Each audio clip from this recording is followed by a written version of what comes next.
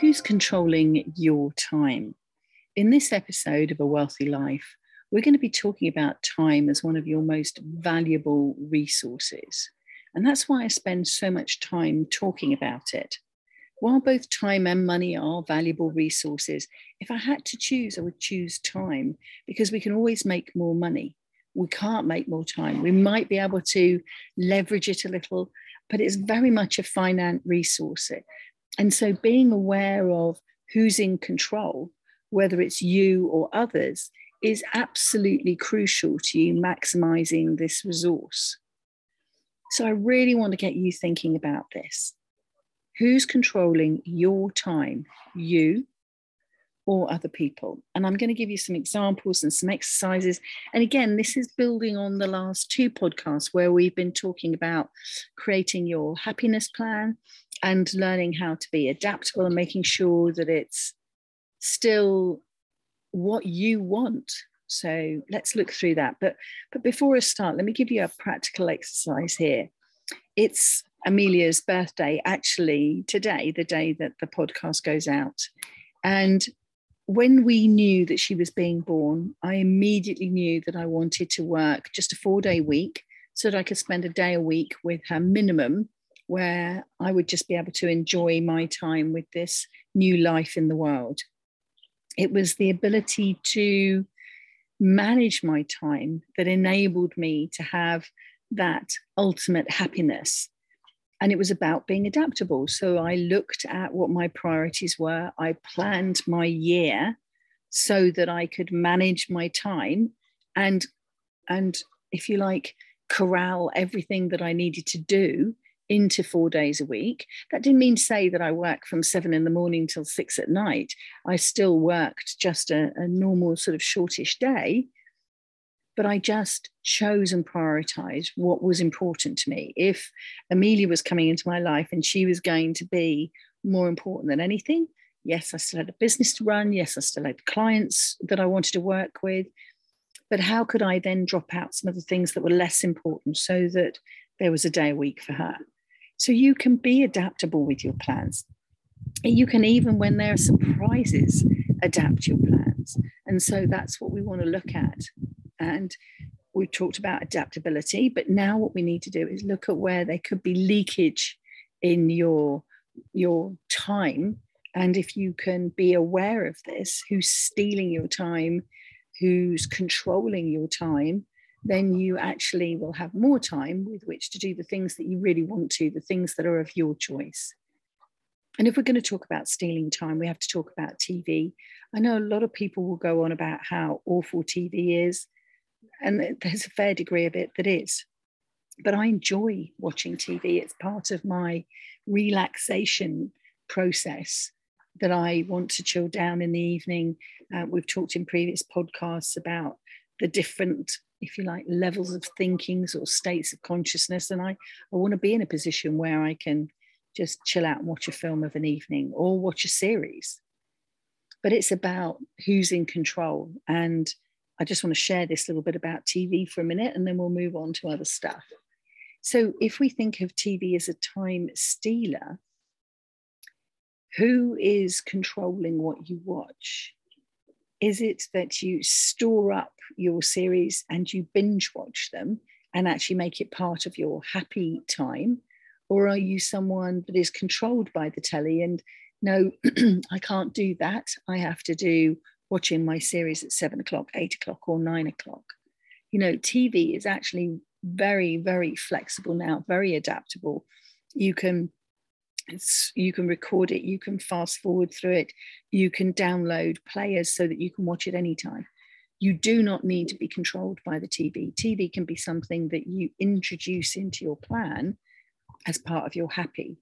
And if what you want to do is to have a day off and all you're going to do is binge watch a series, as Bruno Mars would say, if your choice is today, I'm not going to do anything, I'm just going to lay in my bed, also known as a duvet day, that's perfectly fine. But it be your choice, not driven by a series. Because if you watch these programs, you know for a fact that what they do is they make the ending exciting so that you have to go back.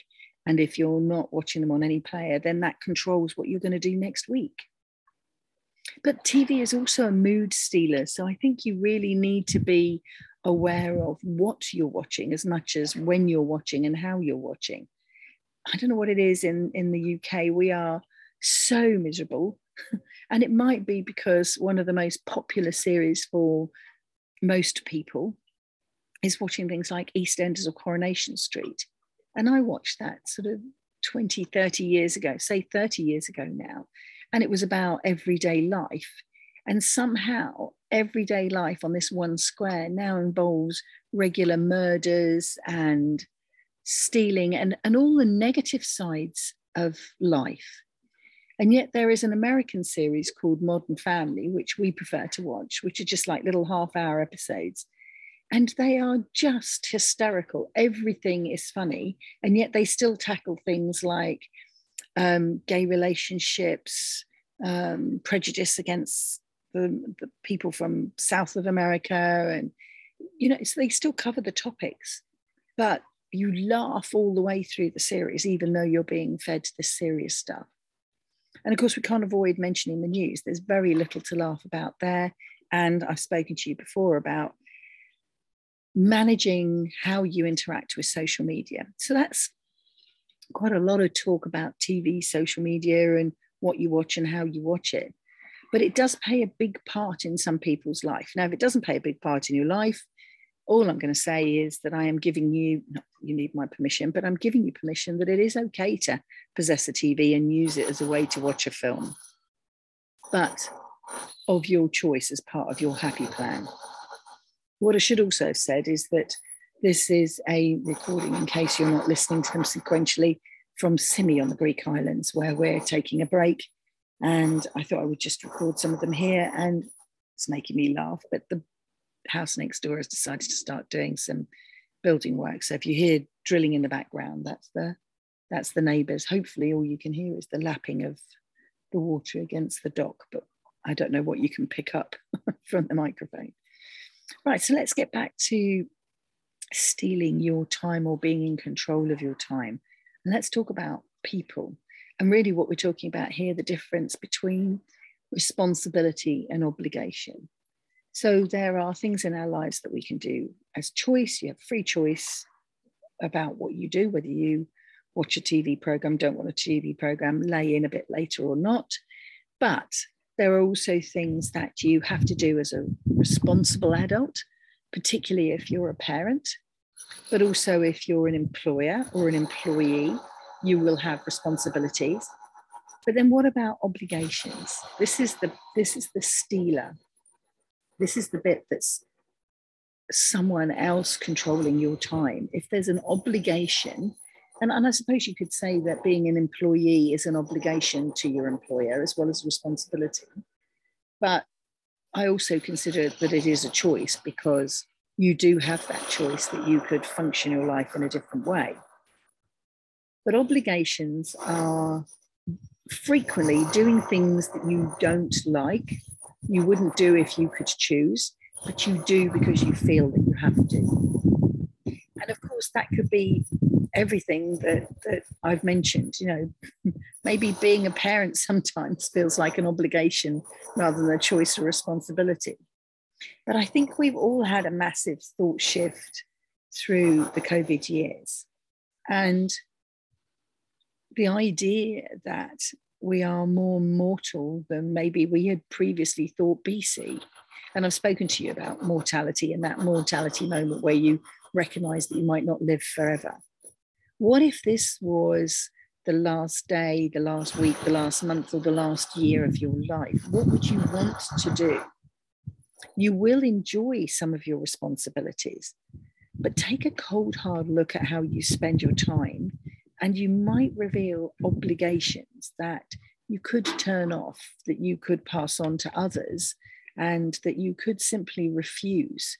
Remember, your time is your most valuable asset. And so having the right to say, no, I don't want to do that. Families can get themselves into habits, can't they, where they go round for Sunday lunch, as an example, and it becomes an obligation. No, sorry, I can't see my friends. I can't go to the beach. I can't go out for a walk. I can't just lie at home because I feel a bit tired and I've had a hectic week, or binge watch a series that I want to watch, because the obligation is that I have to show up for this meal that isn't really the sort of food that I want to eat, or doesn't maybe taste nice, or maybe your mum, if she's the one doing it, is the wonderful cook, or maybe you're the one stuck in the kitchen doing the cooking because you feel that it's an obligation that you have to then feed everybody. Look at your time and do what makes you happy. And the last point here is about controlling your future. Your thoughts and your mindset and your time really are the foundations of absolutely everything. So go back to the happiness planner that we talked about in episode 34 and look at how you can bring that day planner into your life so that it both provides a routine, if that's what you want, or flexibility, if that's your thing. I absolutely love planned spontaneity. And really here, Simi is about planned spontaneity. We came away for a week. We loved it so much. We got home. The weather was colder than here, obviously. And we checked what was going on the weather app, and we knew that the weather was going to be hot here. So we planned to be spontaneous, and we found a flight and we booked a hotel and we came out here. True spontaneity would have been just deciding that day and going straight to the airport, finding out the next flight, getting on it, and just going somewhere. So planned spontaneity has a sense that you're having this moment of thought, but at the same time, it's still a spontaneous idea. And the other version of planned spontaneity, if you like, is rigid flexibility. And rigid flexibility is really your happiness planner, in that you've created your happiness planner from episode 34, and you've mapped out all the happy that you want to have, but you're going to be flexible, you're going to be adaptable, so that if something doesn't go quite right or isn't quite where you want it, you can move it around. You can plan a day, a week, a month, but make sure that there's always you time, not just happy time, but also you time for you to do absolutely nothing if you want. And once you no longer have to work to pay the bills, and you create that income stream that covers both your how much is enough money and maybe even more than enough money, then you will be completely in charge of your day and therefore your week planner, and you will really be maximizing and creating the wealthy life of your choice. So let me just take you back to this again. Time is your most important asset. It's the one thing that you cannot recreate, but it's also the one thing that is so easy to let slip through your fingers. And then with that comes regret. Whereas grasp time, make it something that you use, that you enjoy, that you exploit even to its maximum potential. Yes, there's responsibilities in our lives. And yes, there are things that we have to do, but don't forget to put in things that make you happy rather than filling your calendar with obligations. And make sure that part of that happiness is also just empty time where you can be spontaneous.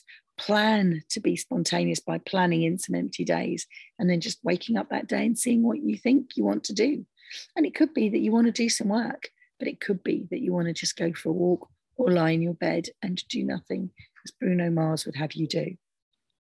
So I'm just going to sign off here from Simi because we're off on an adventure. We've got a scooter and we're going to go over to another bay and see what it's like over there.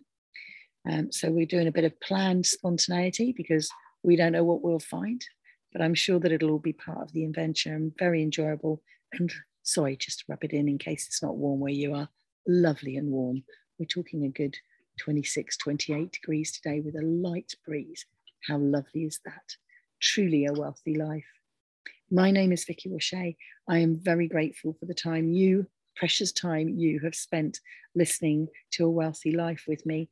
And I hope that I have helped you have a little bit more whoosh in your life. You've been listening to Vicky Washea, wealth strategist, author, and property investor. With a name like Washea, spelt W-U-S-C-H-E, I'm easy to find on all the usual social media channels. Do come and connect. And loving the podcast? Then join the Listener Fan Club, where I will share extra insights and host webinars. Links to this and more of my story are both in the show notes and on my website, vickywushay.com. See you on the next episode.